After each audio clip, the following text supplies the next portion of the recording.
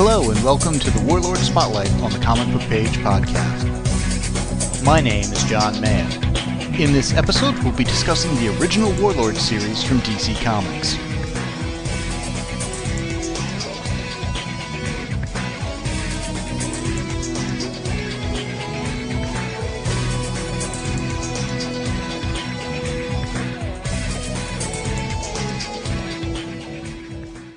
In this back issue spotlight, I'm joined by James, and we're going to be discussing Warlord Part 1. Now, we're going to be covering the first issue special number 8 from 1975, which kicked off the whole Warlord story, and then we're going to go into the first 3 issues of Warlord, and then we'll pick this up at some point later, assuming James likes it. We'll find out. So, James, how you doing tonight? I'm doing well. How are you doing, John? I am doing well. Curious if I like it. It's kind of Conan related a little bit. Well, it's funny because, you know, I'm a DC fan, you're a Conan fan, and this is somewhere kind of smack in the middle of that. Exactly. It's like two worlds collided, kind of. Yeah, I mean, it's a DC comic, but kind of only tangentially part of the DC universe proper, because it's in its own kind of pocket world or what have you. Yeah. It's got the sword and sorcery action adventure kind of stuff, kind of like Conan. Yeah. Now, that having been said, this isn't DC's attempt at Conan. That would be Arak, Son of Thunder, which is, I think, one of the things that had a preview in a later issue of Warlord. Oh, okay. So we need to review that, too. At some point. I was not as big of a fan of that as I am of Warlord. Okay. Yeah, this is kind of different. It's similar, but different enough because you get, the whole aspect of time travel in there. Then you get the whole aspect of the dinosaurs and stuff like that. So they almost threw in what is that called? Journey to the Center of the Earth or Definitely. Or Land of the Lost. A little of that too, yeah. Yeah, Land of the Lost with the slee stacks. I was like, I totally got that vibe in here. Well, yeah, it was basically, I think Edgar Rice Burroughs did a forget what it was called, Start of the P or something, and it was his kind of inner world of the Earth or what have you, kind of the lost lands and such. And this is a riff on that kind of stuff. Yeah, it really was. It's surprising that, well, it's not surprising that I didn't get into this sooner because this is right in my wheelhouse. But at the same time, DC does not make it easy to get this material. For whatever reason, they don't want to have it on, their Infinite app. And they have an issue of Warlord, and they don't typically collect it. And I'm surprised because I thought Mike Grell did a really good job with this, even here at the beginning. Oh, absolutely. Absolutely. Now, I found it very easy to get into because when I got into it originally, it was still on the rack. Yeah. Yeah. It came out when I was 2 years old. And how long did it go until? It went 133 issues and 8 annuals. Wow. And that's just the first run. It's had a couple of volumes since. I would say go for the original run. This is the great stuff. Yeah. This is definitely top notch. I mean, I'm not going to say it's like the best comic I've ever read, of course, but it was engaging and it was It was fun. It was fun. And it was nice. They didn't have the recap pages like they have today, but they kind of did the recap page in the story, the big thing telling you about everything that went along with each issue, which it's kind of interesting to read old comics because so many writers, went away from that for the trade, and it's disappointing because my old mind, I love that stuff. I grew up on these kinds of comics, I mean, very literally. And I really prefer the in-story recap of what you need to know versus, because that's always going to be done by the creator of the story. And here's what they want to tell you, here's how they want to tell you. Versus, I wonder if the previously on pages like over at Marvel and stuff, if that's by the creator or if that's just one of the editors or assistant editors or production people or who's writing that. Yeah, exactly. Yeah, so I really, this was kind of like a sweet spot because I feel like, and I can't remember who said this, they said you can read kind of comics maybe 5 years before you were born, and you go back further than that, and it starts to feel like really dated to you. And so this is like 2 years after I was born, and I'm like, it's kind of nice. It didn't feel like I was reading this archaic slideshow. It felt like a 70s comic, and which was a fun time to be a comics reader, honestly. 70s and 80s were kind of like, well, the Bronze Age to me is the Golden Age. Well, I mean, this is somewhere, I mean, it's kind of late Silver Age, early Bronze Age, depending where, I mean, this title certainly went into the Bronze Age. There's no question about that after, 133 issues. As to where exactly you draw that line, you kind of got to do it on a title by title basis. Yeah, yeah, exactly. And this had, I think, some of the best aspects of both the Silver and the Bronze Age. Yeah. Now, so that Eric title, I know we haven't really gotten into the book, and I like to take you off on tangents and show you how Yes, you ADHD, do, which is fine. ADHD minds, how do they work? Okay, this Eric series, that was the response to Conan. Did that come out, do you remember, before or after Warlord? Oh, after Warlord, because it had a insert preview in one of the later issues. I forget when. Okay. And it went for 50 issues again. This went for 133. But, I mean, this title started, well, we're starting with the first issue special, but the Warlord title, which we'll get to when we get to the first issue of that, I mean, this was back when non-superhero genres were still reasonably prevalent in comics. Yep. This is, certainly not a superhero title by any stretch of the imagination. I mean, not even remotely. But they had war books, they had other kind of action-adventure, sci-fi kind of things at the time. And I don't want to say out of this, because Arak is not connected to the story of Warlord, even though it comes out of the title of Warlord, or at least that's where it was previewed, is the better way to put it. Conqueror of the Barren Earth was a backup feature that was, again, disconnected from the Warlord story, but again, if you like one, you'll like the other kind of, it's the same genre vibe idea or whatever. And there were a couple of other titles that were coming out around the late 70s, early 80s. Arion, Lord of Atlantis, which was their Atlantis title. Again, very magic kind of based stuff there. That went for, actually, I'm not sure how long that went. Maybe 25 issues? Give it 36 or something? I don't remember. A couple of years. Maybe 50. All right. But again, there were a lot more kind of action-adventure of the non-superhero variety being published. I know superheroes are really, that's your thing. Mm-hmm. But to me, I was just, I don't want to say I was different. Like, I love superheroes, but I think I love the war comics, the sword and sandals genres, Judge Dredd, stuff like that was just, it was so different. That was more my favorite stuff. And then I would read the superhero stuff, and I love that too. But Mm-hmm. I would, if I was stacking up my comics, it would be Conan, GI Combat, Sergeant Fury and the Howling Commandos. It'd be that type of stuff at the top of the pile, followed up immediately by Wolverine and Spider-Man and all that stuff. But it is kind of different. I don't want to say it's sad, but it makes you a little bit sad inside that we don't have that plethora of material. I mean, we get Star Wars, we're getting Planet of the Apes, but we don't get a lot, I mean, yes and no. Certainly, I think more genres would be a good thing. Yeah. But we got this way because of what sold. That's true. Superheroes do sell. I mean, this went for 133 issues, so it did well enough to stick around for a long time. But there's going to come a point with every property and every genre where the sales just aren't there to back it up. Yeah, that's true. I mean, Westerns used to be big in comics. They're not so much these days. Yeah, it's true. It's almost kind of weird. Westerns were really big on TV, too. Mm-hmm. It was, my dad still loves Gunsmoke and Ponderosa and all that stuff. But now it's like Yellowstone came back, and it was almost original because you haven't seen Westerns in so long. Yeah, yeah. There are people like, wow, what is this new thing? It's like, well, it wasn't new. It's just, it was there. We just kind of went away from it.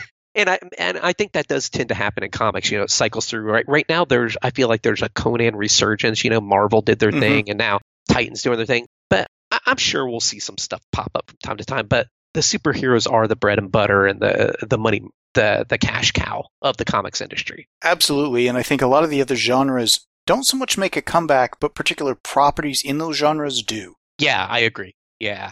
So now on to Mike Grell, this guy. I was unaware, and I'm glad you told me about it, this first issue special, because that's kind of a cool book where DC was just kind of, wrong company.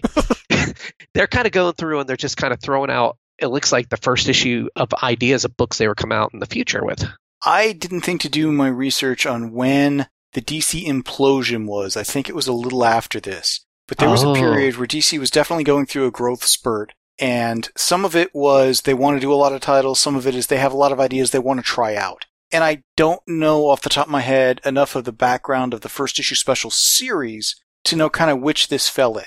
Because there's, 15 or so issues of this, and not many really went to series, but a couple of them definitely did, like Warlord, and a few of the other characters definitely stuck around. I think they tried to do a Dr. Fate revival out of this. Obviously, the character had been around before. Yeah. But this is one where far and away the biggest success out of the first issue special, I believe. And by the way, your memory is really incredible because I typed it in, DC Implosion. It was happening around 77, 78. Yeah. And right after this type of stuff was, coming out.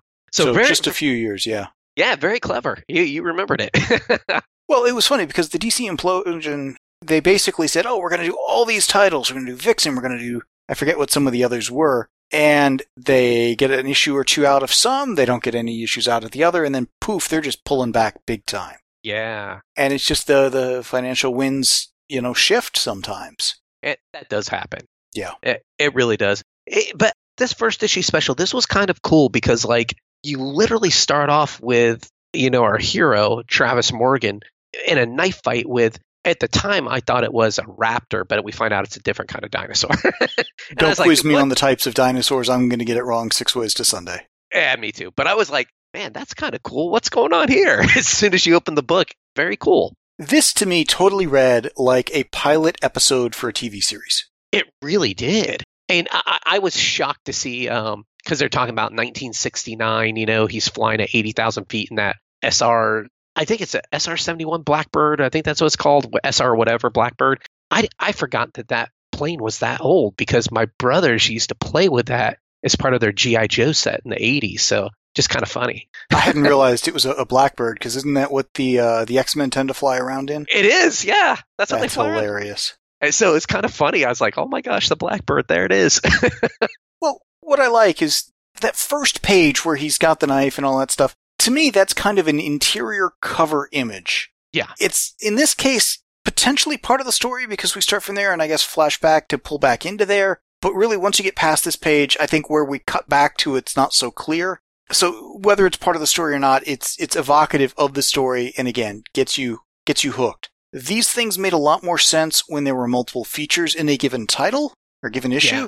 This is the only feature in this, I think, so I don't know why they did it, but it works. It works.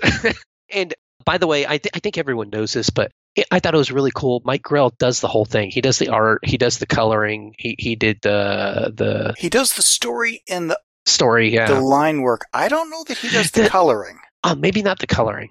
Let me see. It says written and illustrated by, but... Maybe not the coloring. I don't know if they've got... They certainly aren't crediting anyone for the coloring, but I've got to imagine somebody else did that. That's what, yeah, when I saw artwork and I didn't see anyone else, I'm like, man, he must have done the whole darn thing, which would be impressive. No, I would be shocked if he did. But still, just the drawing and the art, he's an artist that can write. And those are, in my opinion, few and far between. Yeah. Because some do so-so at some and so-so at the other.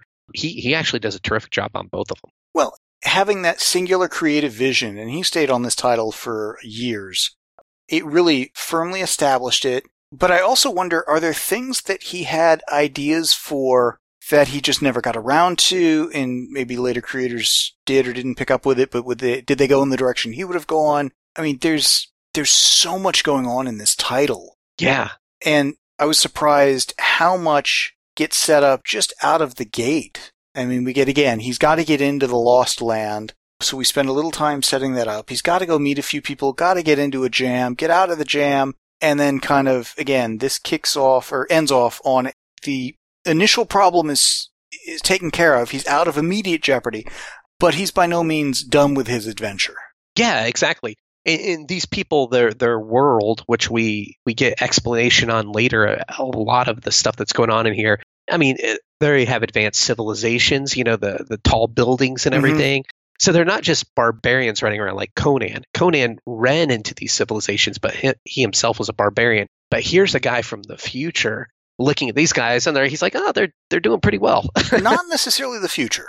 Okay. He's from the then modern day. That's true. A different part of the world, I should say. Well, in his theory, because I forget when he gets into it, yeah, I guess it's this one where he's like, okay, I must not have noticed my jet kind of following, I guess he says, the curvature of the Earth, and it kind of doubled inside itself, because there's a sun that never sets, he was on Earth. Yeah. Clearly, this must be the interior of the planet. And I'm like, that's a good theory, but there's nothing to tell you it's gospel fact. Exactly. Yeah, we don't really know that. That's just what he's his only idea or what he's perceiving and what he's looking at in the sky. Because if you think about it, when we do get to the part where he's flying through and such, yeah, that's not all that different, it feels like, from when, say, Steve Trevor flew towards Paradise Island and passed that barrier. Yeah, so very similar, evocative of that. But it's true. It's like almost like it's that journey to the center of the earth type thing, or land of the lost type thing.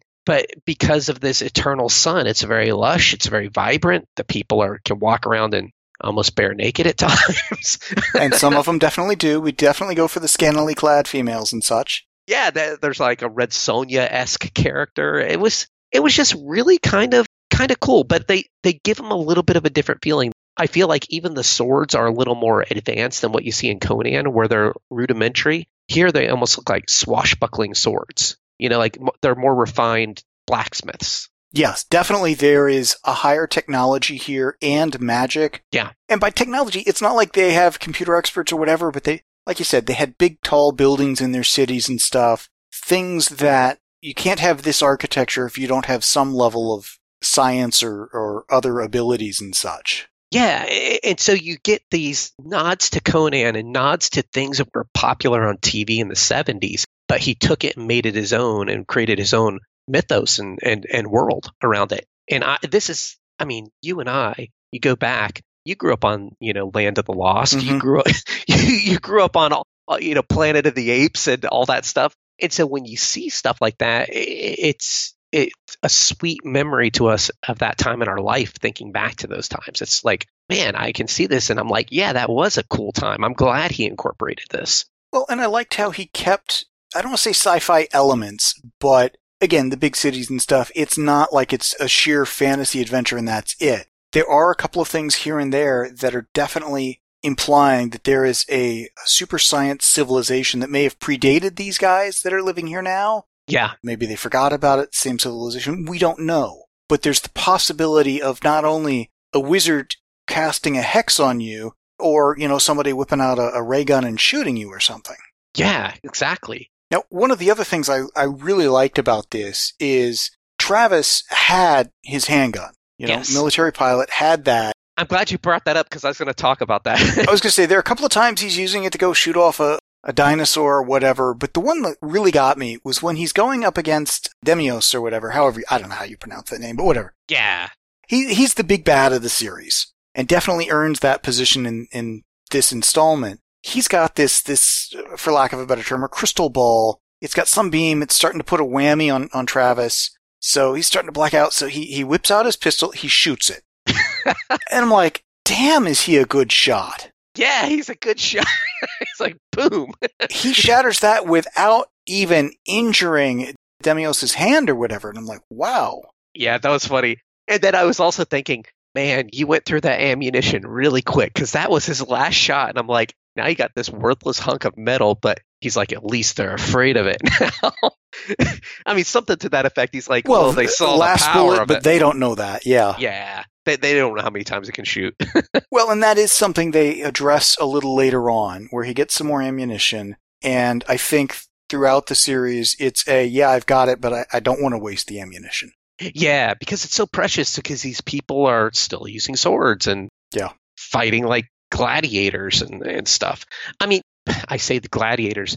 We even get a look at gladiatorial arenas in one of these issues. Yeah, I think we get that in the second and third issues and stuff. And I was just amazed because I love that type of stuff. I had a feeling this would hit your sweet spot pretty well. It really did. I mean, I'm like, man, we got gladiators in here. This is awesome. I'm like, we got a gladiatorial uprising, and it's almost like you have visions and flashbacks to seeing the slave uprising, which was the gladiators along with other slaves in the Roman Empire, Spartacus. How did this not get made into a streaming series? It's all here. It's like the best of all these ideas, and nobody's touched it, and they're not printing it. I'm like, I feel like there's just so much richness here, and DC's just leaving it there. And I'm just like, not even trying to do anything with it. It's disappointing. I think this could have been a really good hit streaming show if they had gotten the right guy for Travis Morgan And really, the rest of the cast, you just have to have decent actors, and I don't think it'd be hard to get good people in all the roles. Oh, yeah. And then you just follow the template of the story and stuff moving forward. I mean, you think of like a TV series like Lost, and that's just the first thing that popped to mind. Lost, Spartacus, Game of Thrones. Yeah, where you have this world building and the world is being exposed to the viewer little by little as our hero is getting exposed to things. And you're going, oh, wow, this is... And so it keeps you engaged and it gets you hungry for wanting to know more. I read this comic and I'm like, why are we stopping now? I want to keep going. Let's go. There are a couple of things in this first issue, special issue, I want to point out. Yeah, okay. We get to around, I think it was page 13. This is back when they still had page numbers, which I appreciate. Me too. He's just shot the guy's crystal ball. Yes. He's getting put up for the night and all the pageantry and stuff. He gets this new outfit. And this is kind of his signature look or whatever through the series. He gets a headpiece and a few other things later. I don't know what inspired the skull on the belt kind of a thing. This is so funny, the suit. But it's like, okay.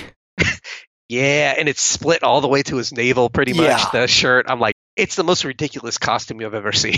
Well, but if you're living in a world where the sun never sets, it's going to get hot. Yeah, you want to stay cool because, you're definitely going to cook there. So it's kind of funny, but yeah. What I really found interesting is he and Tara, the woman he saved, they sleep, they wake up, and he's got this Rip Van Winkle beard going. Yeah. Again, time moves funny in this world. Exactly. He falls asleep, he wakes up, and he looks a full beard, not just like a little bit of a 5 o'clock shadow. What is going on? But it allows him to then trim it to his then signature look, which is very much, I was going to say like Oliver Queen, but really, it's like Mike Grell. Yeah, Mike Grell with the goatee and all that stuff. It was really cool. And I like that look. It's a cool look. Now, did you notice what else happened as he's sitting there shaving? What is that? Tara has taken his watch and is using it as an armband. Oh, that's what... Okay. Yeah. All right. Clever. And he's like, well, it's kind of useless here, so yeah, whatever. Yeah. You want it, it's yours. Now, it does come into play a little later as to, why we need to know that. When I first saw it, I thought she was just holding it. And then I was like, oh, yeah, it's on her armband. And then I was a little lost as to, again, time working funny here, how much time was elapsing. Because it's like, okay, he's a military pilot. He knew Russian because he was doing the solo mission and stuff. So learning another language, apparently not that hard. Takes a little time, but, literally we're cutting a panel and then boom, he's fluent. Yeah, that was impressive. But like you said, time flies differently here. And that's what's weird. I don't know what kind of time frame we're supposed to be looking at or feeling because the beard growing, how he learns a language with one issue, a day could be a month for all we know in this world. Well, certainly overnight, a lot of time happened. Yeah. Night being a relative term. As to how much time was elapsing for him learning the language, I mean, that's something in a TV show. Do you do a montage? Do you just kind of gloss over it? Do you not even address it and they just happen to speak English? Did you ever see a movie called The 13th Warrior? I don't think so. I think it was Antonio Banderas. He was in it. He was like a Middle Eastern trader who got captured by Vikings. Mm-hmm. And the way they showed it with them rowing back on the boat is he sees him and he's looking at him, they're going blah, blah, blah, blah. And then every now and then he'll understand a word. So they'll put a word in here and there. And then slowly it's like blah, blah, and we're going fishing, blah, blah, blah. Yeah. And he starts until it was just speaking. And one day he speaks. They're like, you understand our tongue just by watching us? Wow. Because he was really smart. They did a similar thing in the 3rd season of His Dark Materials. Yeah. That's true. I did see that show too. Yeah. And I loved how they did the subtitling on the show where it's all in this other font. And as the person is learning the language, certain things are flipping over. It's like, oh, okay. We're going along on the journey. That could be done so well as an episode in here where they're like, and then instead of him being in the dark, he's slowly starting to pick it up and boom, then it clicks. Yeah, if you spend a little time with him learning the language and the relationship building between him and Tara, totally works. Yeah, and actually that language barrier could bring them closer together because she's going to be assisting him and helping him, pointing to things. This is water, agua, or whatever it's called there. Yeah. I love he's got this diagram he's put together. It's got mile measurements for the Earth and here's where the sun must be, here's how much works. And it's like, okay, great theory, guy. No reason to say it's wrong, but I do know at one point DC kind of retconned things to no, it's a pocket dimension or it's this other thing. But this is as good of a theory as any for the moment. I agree. I like the theory, and I'm rolling with it.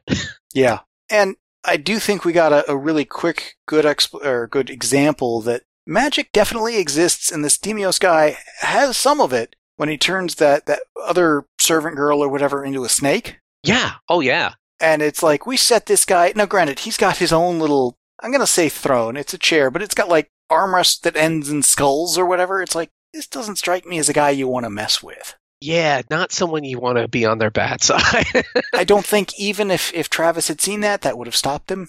Yeah. Now, one other thing. You, of course, must have noticed this. Did you think the comics read really quick? Yes. Because they put the page numbers on there, and I realized we were getting about 18 pages of text. Yeah.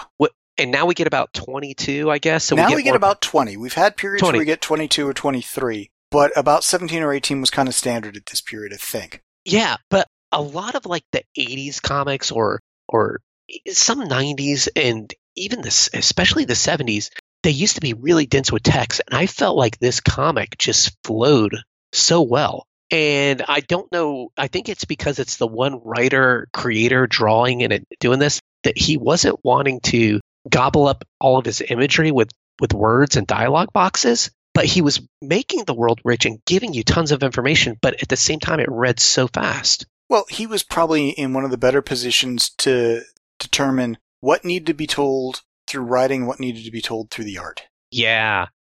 It's kind of I keep saying this, but unfortunate that we don't have more, and I understand it, but that we don't have more creators who have this skill, because I feel like when you're the one-man show, you can actually pull it off and it works very well. You can, but when you're a one-man show, you've got to be a really good writer and a really good artist. And Grell was both. Yeah, he was. And he obviously didn't like vacation, apparently.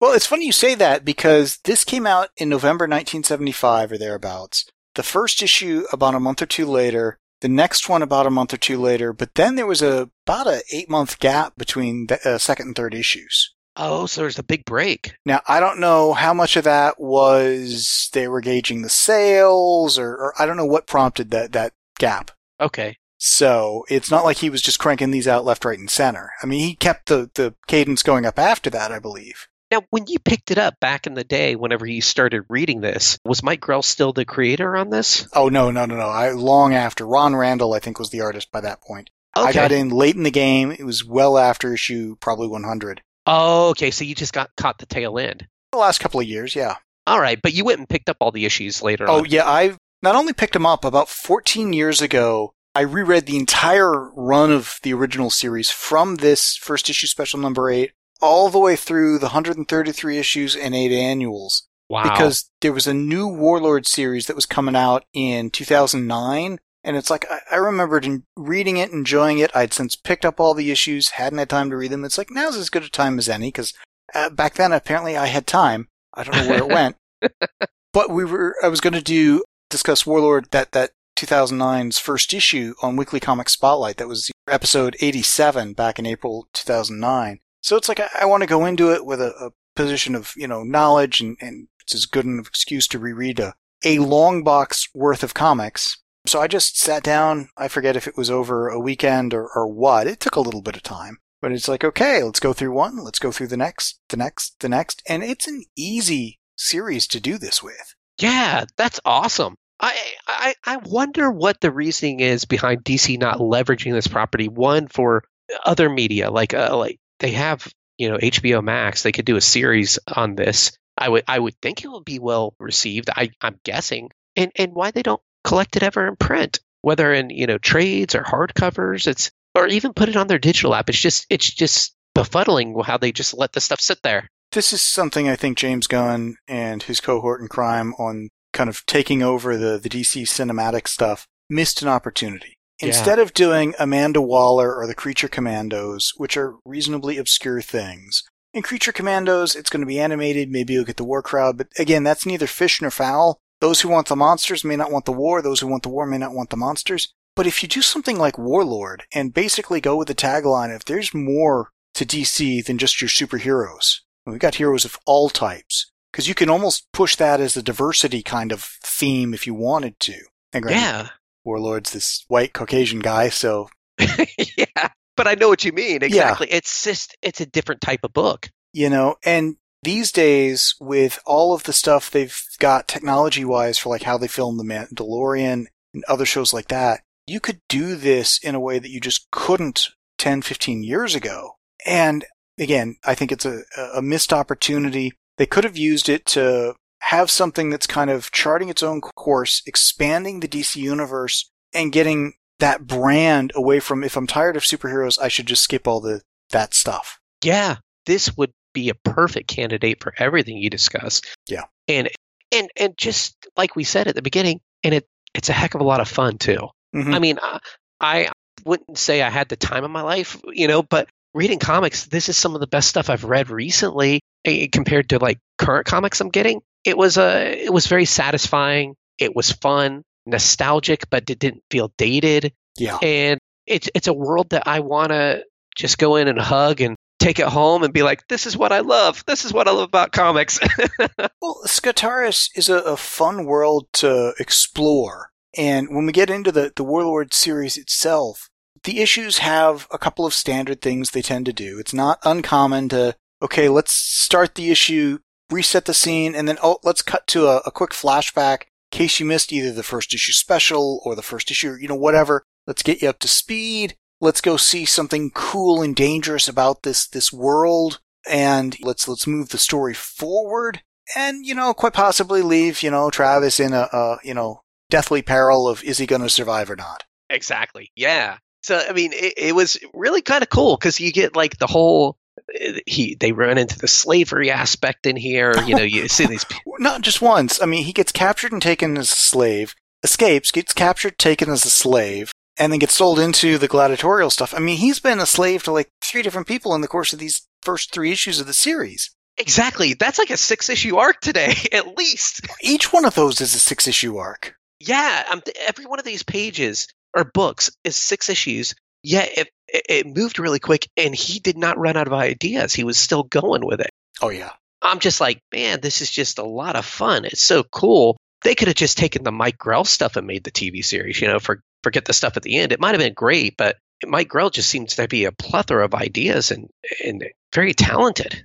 Oh, yeah. Oh, yeah. There's a ton of material here. I think each one of these issues easily is its own episode, if not, an arc of episodes, depending how you want to do it. And the thing is, how fast you want to move through it, how slow do you want to go through it. You don't want to go too fast or too slow, but there is no shortage of content, cool ideas, material, etc. And I think it changed a little, obviously, when Grell left the book, but it still had a lot of that fun stuff that I really enjoyed, even at the end of the run. Yeah. I'll tell you what, one thing, I don't know if you call it an Easter egg, but maybe a nod too. Like you get to the end of the first issue, mm-hmm. and you have the Warlord stuck up there on the tree. He's Morgan, Travis Morgan tied to the tree. Yeah, and that's so. It's such an homage to Conan, because Conan was captured and he was tied to a tree, almost like it was like a cross, like a big X, mm-hmm. and they left him there to die, and the buzzards are coming. And I saw that, and I was just like, this guy was for sure a Conan fan when I saw this. I mean, it was basically like he's like, I want to do some swashbuckling. I love Land of the Lost. I love this. Someone said there's even some Buck Rogers in here, the side piece. And like, by the way, I love Conan too. And this guy, he is just throwing it all in here, but making it his own. Yeah. And it just was such a fun read. Such a fun read. Oh, totally. Totally. And in the second issue, we meet one of the other kind of regulars of the series moving forward once he gets in the slave ship. I love how he's boarding the ship thinking, well, it'll be a fun ride. This doesn't look too bad. It's not, the Taj Mahal kind of a thing. And thump on the back of the head, and he wakes up. He's one of the guys rowing the damn boat. He's like, son of a gun. Yeah, that was hilarious. Now, the guy next to him. Machiste, I guess? Yeah, we'll go with that. Yeah. He's one of the regulars in the series from this point forward. So Machiste is going to be, okay, he's like a good, and man, so you almost have some blaxploitation, which was really popular in the 70s going on in here. Well, it's funny, because, I mean, you got to have the lead character. Yep. Got to have the love interest. You got to have the friend who's got his back. Yeah, and you got it all here. And you got, I mean, that's so cool. So I'm happy that Machiste is going to be here for a while because I like that dude. I love how pirates are about to take over the ship, and Travis's first thing is, hey, free me, I'll join your side. And they're like, ah. They start whacking at him with a sword and stuff, and he's like, well, I guess that's not going to work. Let's grab their swords and we'll fight. Yeah. So him and Machiste, they basically take out like 20 of those invading guys, which gets them a little bit of grace with the captain of the ship. Yeah. Not much. He sells them to the gladiator tournament or whatever, but yeah, kind of funny. Yeah. You're not going to help us? Okay, then we're going to kill you. It was funny. Just like, hey, we'll go with whoever's going to give us a better deal, man. Really, who's giving us a better deal? Well, I mean, it's funny because you go 10, 15 pages on this thing and the status quo can change pretty drastically. So fast. I mean, you get to that point right after they get sold. It's literally just a page showing the gladiatorial training. Boom. There it is. That's it. You got that. You got some text on it. There are some places where there's a little more prose than maybe I would have liked. I mean, this is as fast of a read as it is kind of wordy in some places. Yeah, which it's hard to explain, and if you haven't read it, but I think everyone should read this if they can, because, yeah, it's wordy, they're giving you a ton of information, and yet it reads so fast. It's unbelievable how he did this. Well, and I'll give, like, that page where we've got the montage of the training and stuff some leeway, because not only do we get some exposition there, but I mean, like, the shot we've got of Morgan there with the sword and stuff, I mean, some of it's just some great art. Oh, it's fantastic. I love that. It's like a splash page that's almost not a splash page because you get so many characters on there, mm-hmm. But it's terrific. I mean, seeing Morgan is, like you said, fantastic. And I like the costumes they put him in. Those are so cool. Yeah, this just has some great stuff. And I love how when those two have to fight each other and it's okay, Travis is winning, do I kill him or not? And you get the thumbs up, thumbs down. And we zoom in. It's like Travis's eyesight's really good because he sees the watch. Yeah, he's like, Timex. Like, Timex watch? What the heck? Boom.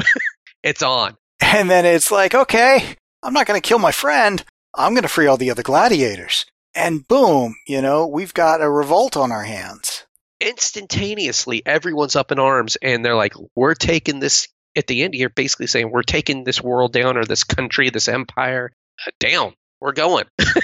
Now, I think you could argue that at the end of this second issue is kind of the moment that he's earned the Warlord title. Yeah, I would agree. But we have yet to see the word Warlord in this comic. Nowhere, which is bizarre. Does he eventually get called Warlord? I'm pretty sure. Again, last time I read it was 14 years ago, and I read some of the stuff when it was coming out and whatnot. He's definitely got that moniker later.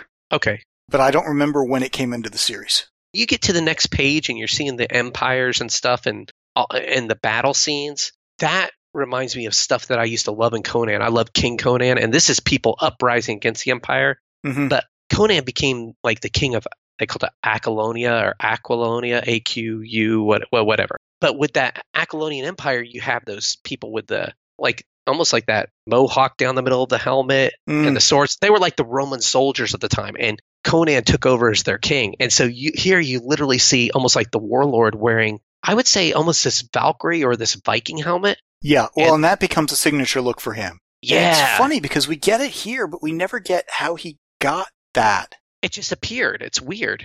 Now, the other thing on that 2-page splash, yeah, credit for the colorist. Oh, yeah, that is awesome. So Carl Gafford is the one who did this. Oh, yeah. There it is. Yeah, colored by Carl Gafford, edited by Joe Orlando. Yeah. So, yeah, all right. Mike Grosso, he just did the pencil, so we finally get a colorist on here before, who knows who did it. It could have been Grell, I don't know. I didn't pay enough attention to the credits on the first and second issue to know if he was credited there or not. Yeah, but we see it here. There it is. In 75, I don't think it was that common to credit colorists. Oh, interesting. I don't know, though. Now, I'll tell you what, another thing that I thought was really cool where Mike Grell was really doing some interesting stuff, he did not go with the grid because you get a 2-page splash here, and literally the next page, he's getting very creative with the text dialogue boxes and the art, how he's laying it out. Mm-hmm. Almost like that sunburst that's coming from the side. And I'm just like, man, this guy is a cool artist. I like him more and more. The more I'm reading, I'm like, I need more Mike Grell. I need more Mike Grell. I have his Longbow Hunter. I still haven't read it. I gotta wonder what his process was. How much did he know what was going to go in that circle of text, so he knew how big to make it, or did he draw the stuff out and said, I got about this much room, so how well can I write that? Or, and I guess this is actually where he's the one men call the Warlord. So this is, I think, where he actually gets the moniker. Oh, yeah. Yep, there it is. And this seems like something that you couldn't just, as a writer, type up this thing and say, hey, I want a page to look like this. This is where the artist typically does their thing, and then they have to work in the text around it. But since he's doing both, he boom, boom, boom, here it is. Yeah, the advantage of doing both is he doesn't have to worry about hurting the other guy's feelings. Yeah, like, this isn't working. Can you move the guy over here and have him redraw and being upset? I mean, just the layout of this page. If a writer were to describe, this is what I am envisioning and what I want, the artist could be thinking, well, but that was my job to figure out what it's going to look like. Yeah. And if you don't give that, it's like, oh, I don't know what he wants. So, getting that sweet spot of how do you give the artist enough description to get what you want and convey your idea, yet still give them the freedom to do what they want to do and get their expertise and stuff out of it. If you're the same guy doing both, it's easy. He's got some ideas of what he wants. He knows how to balance it. Did he do all the writing and then all the art? Did he do the art and then the writing? I mean, obviously he plotted it first, but I'd love to know what his process was. Unless you're schizophrenic, you're going to have an easy time on your own. And he, like you said, like, if a writer is giving that stuff to the artist and detailing it, like, I want it here, here, here, creators like to be creative. And I'm an artist. I'm creating a piece of art.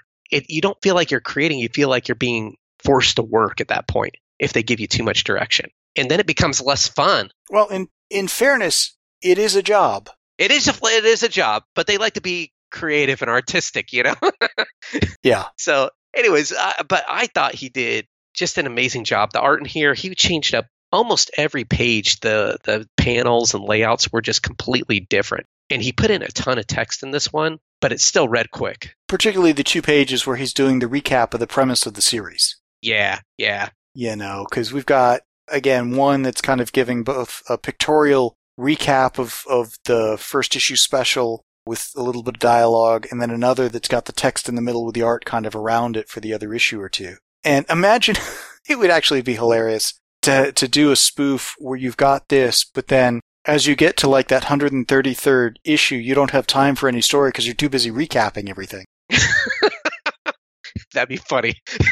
I got 1 page of story because we've recapped too much. If I ever do an epic saga like this, I want to save that last issue after the epilogue as just kind of this bonus thing that's a recap of the whole series. Here's what happened. Yeah. Just in case you forgot. Well, and the funny thing would be to do a faithful recap of everything, but find a way to sneak in stuff that gives it a whole new meaning. Yeah.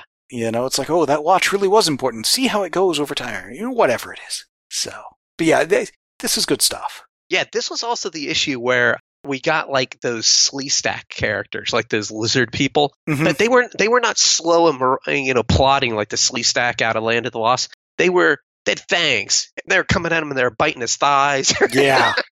His exposed thighs. But it was really kind of cool. That was a good use of a full page splash. It really was. I like that scene. This is the kind of stuff when I was a kid reading comics, the comics kind of looked like this. And you get to a big fight scene like this and you just stare at it. You'd be like, wow, you can almost see the action in your mind. Like, wow. Well, and the other thing I love about that scene is he gets captured, he gets tied up, he's hanging. He's like, that shadow's familiar. And he looks up, he's being hung from his plane. Yeah. That was kind of funny. But it's also how he gets more ammo. Ah, yeah, that's true. Because if you look at that survival kit, it seems to have nothing but clips. There you go. He's got a ton of ammo at this point. Ready to go. Let's rock and roll. Because up until this point, when he had wasted all the ammo and we didn't know he was going to find a ship in the future, you're like, man, he went through it really quick. Well, I wouldn't say he wasted it. He saved Tara. I think that was a good move. He did save Tara. And they shot the crystal ball. Saved himself, so that was a good move. Wasted. He just went through it quick. Well, it's got, I don't know how many things are in one of those clips. I'm going to say 15, 20 shots maybe? Yeah. So, and he's got at least, I'm going to say a few dozen clips in that survival kit. I would hope he would have put some food or something else in there, but But I'll tell you what, did you get to the end of this and you felt like you wanted to keep going? Oh, absolutely. It was a ton of fun. So that's how I felt, and that's a sign of a good book. Even though this was the end right now, the end of the issue, and it wasn't flowing, Well, you felt like you want to pick it up and read the next one. It definitely has a never-ending saga feel to it. It ends this mini adventure, but there's tons more to come. And I mean, the way he takes care of that giant serpent thing or whatever, just hilarious. But then also we get a kind of a one-page epilogue where we're again talking about these giant ruins of this high-tech city or whatnot. And he's like, we don't have time to explore. We'll come back later. Who knows what we might find? And I love that image we land on. Yeah. Because it's like, I don't know. I mean, at some point, I think they build on that. I don't know if it was Grell or one of the later writers on the series and stuff. But again, it's just tossing ideas out there, keeping the reader engaged of, I want to see where they go with that. And by having that never-ending saga aspect to it, there's more. These guys are going to wake up and have another adventure, or maybe just walk down the street or the path and have another adventure and stuff. It's not 6 issues, end of arc, up, that's all she wrote, and I come in clean for a new story. Totally different writing style. And I think that's part of why for something like this, it's harder to collect, because where do you draw those cutoff points of, okay, this is a good spot to end a trade or start a new one or what have you? Yeah, it almost lends itself, and me, like in the big books, to be collected in like 3 or 4 omnibus, like big books, because there really isn't the best place to cut it with any of these stories. You could almost cut anywhere, but at the same time, there's no logical place to cut it. How many issues tend to be in an omnibus? The really, really big ones, you get they'll squeeze in like 60. Oh, wow. Typically, that's a lot. I mean, typically the big ones are 50. So you could do this in about 3. Yeah, I would think they would do it in 3 omnibuy, where they're doing about 45 issues, like right around there, or whatever it would take. I'm curious if they would try to find a way, if they did that, to end like the second installment on the end of Grell's run or something like that. Yeah, because you'd have to squeeze those annuals in there too. Now, those big omnibus, they're a little harder to read. They're like really thick. So if they wanted to make a ton of money, they could even split it up into 4 smaller omnibuy, but it depends. They could go either route, 3 or 4. I wish they could get their act together and get to where they could just be cranking out trades of this stuff. Yeah, I would buy it in softcover. I'd buy it in anything today, because you literally have to go to eBay to pick it up, because they don't want to put it on their app and they don't want to reprint it for some reason. DC. I don't say they don't want to. I think they just haven't done it, and I don't know what's holding it up. Yeah, they might not have the resources with they've had a lot of turbulence and change. Yeah, certainly. And I think that's some of it. Marvel's having turbulence right now, so how that affects it, I don't know. But yeah, I'm always having my fingers crossed, and every year when we do the year-end spotlight, wow, I wish they would reprint Warlord or maybe some war comics. Every year I'm like a broken record because I don't get it. Well, the thing that'll get this to where it's much more easily available, shy of hitting the back issue boxes, is if they do a streaming series or something like that. Oh, yeah. And this is something that I would think kids and adults would love to watch something like this. Oh, totally. Totally. Because dinosaurs in there, oh my gosh, kids would eat it up, having guys fighting with swords, and parents would like to watch it because, hey, the kids are watching it, but it's something cool, it's something interesting. This is something that it's up almost everyone's alley, and then you have a love twist in there with with Tara and Morgan. So you can pull in some ladies there too. Who knows? Mm-hmm. I mean, you have love, you have swashbuckling, you have fighting, you have dinosaurs, you have ships that crash, you have sci-fi tech, you have a mystery, you have it all right there. Well, and the funny thing is, not only have they not leveraged this in the movies, TV stuff, streaming stuff these days, I think they could have done a lot more with it back when it was coming out as a comic. Because, man, imagine how much fun it would be to see a crossover between, say, the Amazons of Paradise Island and Skartaris. Oh my god. That is just sitting there. That's a layup. Oh my gosh, that's so easy. They never did that. Now, another thing that could be a lot of fun, they had Adam Strange, who used the Zeta Beam to get from here to Ran and back and such. Imagine if one time he kind of, quote-unquote, overshoots Earth just a little bit and winds up here. That would be awesome. From his point of view, it's like, I've landed on a totally different planet. Which maybe it is, maybe it isn't. This end scene kind of implies it's not. But again, you've got now your jetpack and ray gun kind of a guy in your sword and sorcery world. These guys are cut from the same sort of cloth, but come about things very differently. Be a ton of fun. It would be a ton of fun.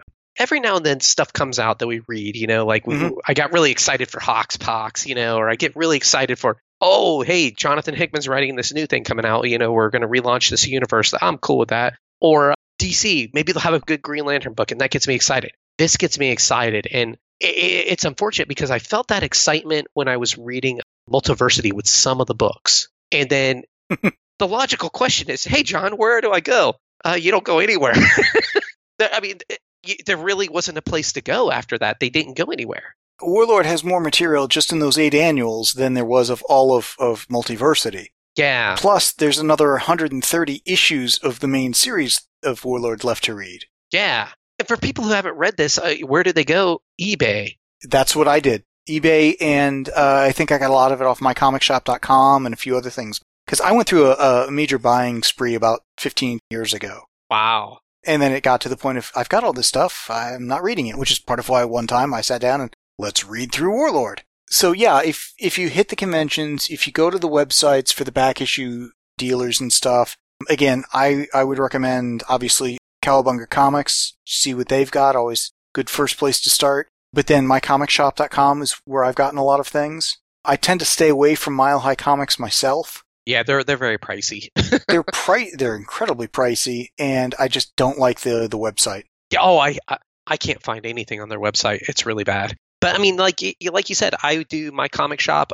First I go to Eric, and if Eric doesn't have it, I'll go to, if it's a manga, I go to Right Stuff Anime, or I'll go to my comic shop if he can't get it for me. But Eric's usually pretty good at digging stuff up.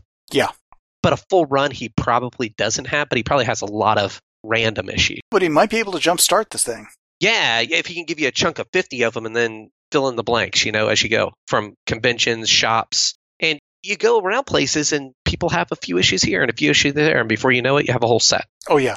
Now, granted, this is the sort of thing, if you went to a Heroes Con or San Diego Comic Con or New York Comic Con or C2E2 or whatever, you could go hit the back issue bins and, start with a checkoff list and just whittle your way down. This is a great series to do that with, on the one hand. On the other hand, I would not want to be walking around with a backpack full of, the better part of 133 comics and 8 annuals. That just sounds heavy. I actually had a couple of years at Comic-Con in San Diego where I was going to the booths. It's like, oh, I've never read Omega Men. Let me get the whole run. Buy literally a foot of comics, a stack that bit tall or whatever. Head down to the car, put them in, go back up, hit another booth, hit another stack of comics, do that, But at that point, I was younger and carrying them down, I was able to park under the convention center, which helped a lot. Yeah. These days, nah, I couldn't do that. Hey, honestly, that was your exercise. That was a lot of exercise. Oh, yeah. But you know what? This series is good enough, and what I mean by good enough, that I think it encourages and people should go back issue bin diving. Yeah. It's that good of a series that I'm like, I want to go pick up a lot of back issues now. I want to go pick up a lot of stuff. Yeah, I had a feeling, like I said, this was going to hit your sweet spot. Again, I've run through the whole series about 14 years ago. Really enjoyed it then, enjoyed it back when I was reading it, because I'd gotten on because one of the guys I was working with at a comic shop, this was one of his favorite books. He recommended it. I tried it out. I liked it. Well, I'm so happy you like it too, because I feel like we bonded a little bit here. Mm-hmm. I mean, we've been recording for a while, but our tastes, we have a lot of stuff that we like in common, but, rarely do we both get really passionate about, oh, this is like really cool. Like you're like Star Trek hardcore, and I'm Star Trek light, and I'm like Conan hardcore, and you're like Conan, we come together here. You're Conan hardcore and DC light. I'm DC hardcore and Conan light. This is smack dab in the middle, so... Yeah, this is our happy place where we come together, we hug each other, we're like, yes, we love this together. I'm going to be curious if we ever make it far enough to where they actually... Because there are a few places where we've got some people from the DCU showing up in here. Yeah. Oh, they do. And now, granted, some of it's like 100 issues down the line. Okay. And there are a few, it's like, really? They chose to put this person here? Because sometimes it can work, sometimes it can't. And I think trying to take any superhero and put them in here, that's a square peg, round hole. Yeah. But you take some of your more action adventure-y types. I mean, the one superhero I could see really working here, Hawkman. Oh, yeah. Hawkman, you could totally see here. Oh, And he would be awesome. Oh, the wing particularly opposite Travis Morgan, who looks so much like Oliver Queen. Yeah, and wearing that helmet with the big wings on it. Oh my gosh. A match made in heaven. Again, so much they have done with this and so much more they could do with this. How they've let this just kind of languish. And part of it is they've tried to revive it a few times. They had the wrong creators on it. Yeah, you need the right person. Someone who's really passionate about it and someone who has a good story to tell. Good story to tell and understands how this is different than a lot of the DC universe, but can also fit in with it in certain ways. Yeah, and I think that's going to be hard to find with new creators. You almost need that person who's passionate and kind of old school, who's been around the block quite a bit, who's been there and is a fan of the property. Yeah. Because if you get a good writer who's a good novelist and you bring him in, you'd be like, hey, how about this new Warlord gig? They're going to flop. They need to be complete heroes and passions and advocate for this project. Yeah, and I would recommend not trying to reimagine it. No, please don't. If you want to restart it, maybe. Yeah, restart, do not reimagine because it's not broke. Yeah. And again, we're 4 issues in, up to the 3rd issue plus the first issue special. I'm glad you're enjoying it. Definitely, I think we should come back and revisit. Let's do that. I'm there for it. That's a promise. We're going to do it. Sounds good. Anything else? Nah, that does it for me. Cool. Recording clips for the Preview Spotlight episodes is easy, and we've got an open submission policy for these episodes. Please send in clips to support the comics you love as often as you can. If you'd like to get email reminders for the Preview Spotlight episodes, you can join the emailing list on the main page of the comicbookpage.com website. The deadline is typically the second Saturday of the month at 9 a.m. Check the main page of the website for more information and the exact deadline for the next Preview Spotlight. The show notes and forum for this podcast can be found at www.comicbookpage.com under the podcast and forum sections of the website. Please email us at theguys@comicbookpage.com and let us know what you think of what was discussed in this episode. Thanks for listening.